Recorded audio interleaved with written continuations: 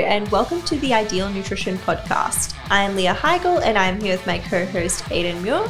And today's episode, we will be discussing a pretty popular topic at the moment, and that is, do you need to wait 1 to 2 hours after waking before consuming caffeine?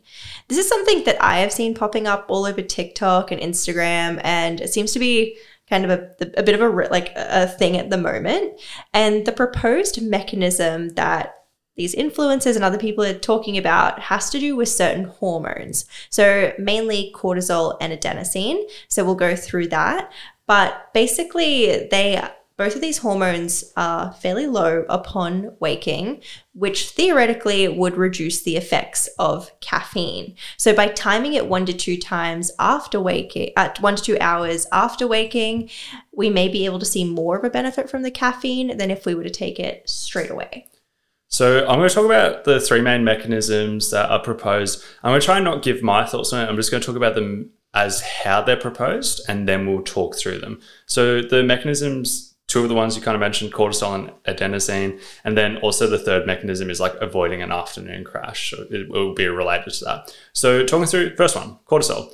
So cortisol levels typically peak around 45 minutes after waking, depending on the source. Some will say a little bit longer, some will say a little bit less. After that point, whatever point they peak at, they typically start to decrease a little bit.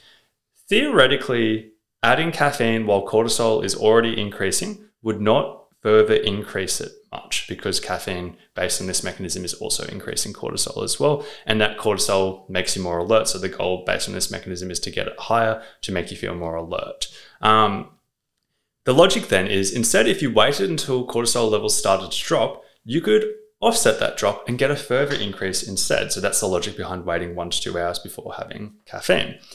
The adenosine one is that adenosine is something that makes us feel tired. Caffeine blocks adenosine by attaching itself to adenosine receptors. When we wake, as you mentioned, adenosine levels are low, and typically they rise throughout the day. Therefore, one of caffeine's main benefits of blocking adenosine isn't really relevant directly after waking, because they haven't risen at all.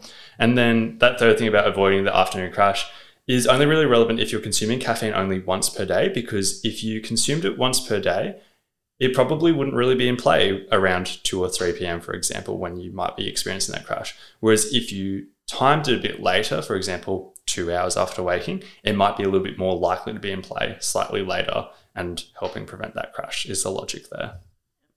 Something that I think is pretty crazy is the fact that influencers, people are talking about cortisol in a positive light, where we usually always hear cortisol in a very negative light. Yeah, it's the only space I see that. The only time. Yeah. Usually we hear cortisol as being the stress hormone and the fat storing hormone, which obviously both of those things sound kind of bad. And that's usually the context we hear cortisol in. But obviously that's an oversimplification of what cortisol actually does in the body. We know it does have both positive and negative functions, but it is mostly talked about in the negative context. But from a positive perspective, cortisol does make us feel more alert. It increases glucose metabolism, and it can reduce inflammation, which are the impacts of cortisol that lay the foundation of the proposed mechanism with delayed caffeine intake. So talking about cortisol a little bit more and how it relates to this, the concept of cortisol increasing after waking and then like dropping throughout the day seems pretty consistent in the research. Like, that does appear to be something that does happen. There is also plenty of research showing that caffeine increases cortisol levels. However, one thing that is often not factored in is that a large percentage of these studies are done on people that have not been habitually consuming caffeine in the lead-in or prior to this testing. So it may not have a lot of crossover to people that are habitual caffeine consumers, and it may not necessarily be the same.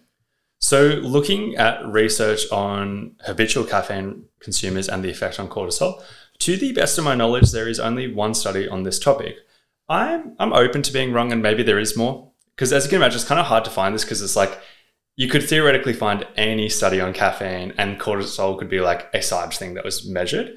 I don't know if that exists. I haven't seen anyone talking about that. I couldn't find anything beyond this one study. So I'm just going to talk about one study. So one study had 96 participants, roughly an equal split of men and women. They got them to do various dosages of caffeine leading into the experiment, ranging from 0 to 600 milligrams per day. Just putting context around that, 600 milligrams is just over the equivalent of about 6 shots of coffee. So that's the top end of this range is quite high.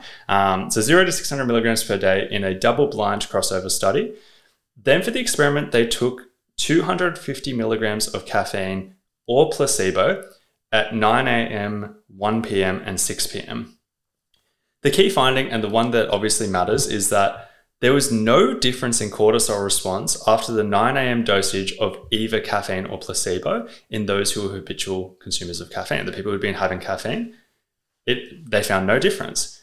And this really, really undermines the cortisol logic, being like, as I said, there's only one study, but if this finding was replicated or a consistent finding, you would come to the conclusion it's like, okay, well then the effect of caffeine on cortisol is blunted, kind of doesn't really matter. That's not really a logical argument.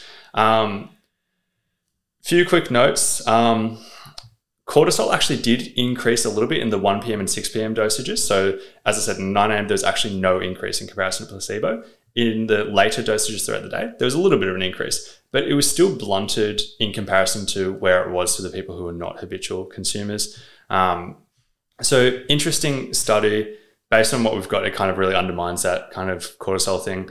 But I also keep an open mind about being like, what if 5 more studies were done like this and this was the outlier finding? Like I still have like a little bit of an open mind from that perspective too. So let's talk about the non-cortisol stuff. In relation to adenosine, the theory makes a lot of sense. As adenosine rises throughout the day, we can use caffeine to offset the feelings of tiredness that come along with that rise in adenosine. But that also doesn't make having a coffee upon waking entirely useless. It's still going to have an effect in regards to perceived tiredness, perceived effort, and alertness. Not to mention that caffeine does stay in our system for several hours, and we can also use multiple caffeine dosages across the day. So it's really only an issue if you're limiting yourself to one caffeine dosage in the day. Like maybe if you want to optimize it, potentially wait a little bit until adenosine starts to rise, so you're kind of counteracting that rise in adenosine, but you're also, not limited to one bout of caffeine across the day. As for the 2 to 3 p.m. crash thing, that is also only relevant if you're limiting it to like 1 dose per day. So you could always have a coffee upon waking and then a coffee around that kind of afternoon slump time. That would be a solution as well. Even like a few hours after the first one. And having it still be in your system, Yeah, exactly. So if you're kind of consuming caffeine throughout the day, this all of a sudden doesn't really matter. Yeah. And if you're concerned about like the total dosage going up, you could just use less. Like you could like split the dosage over two occasions, and that way it still would work out.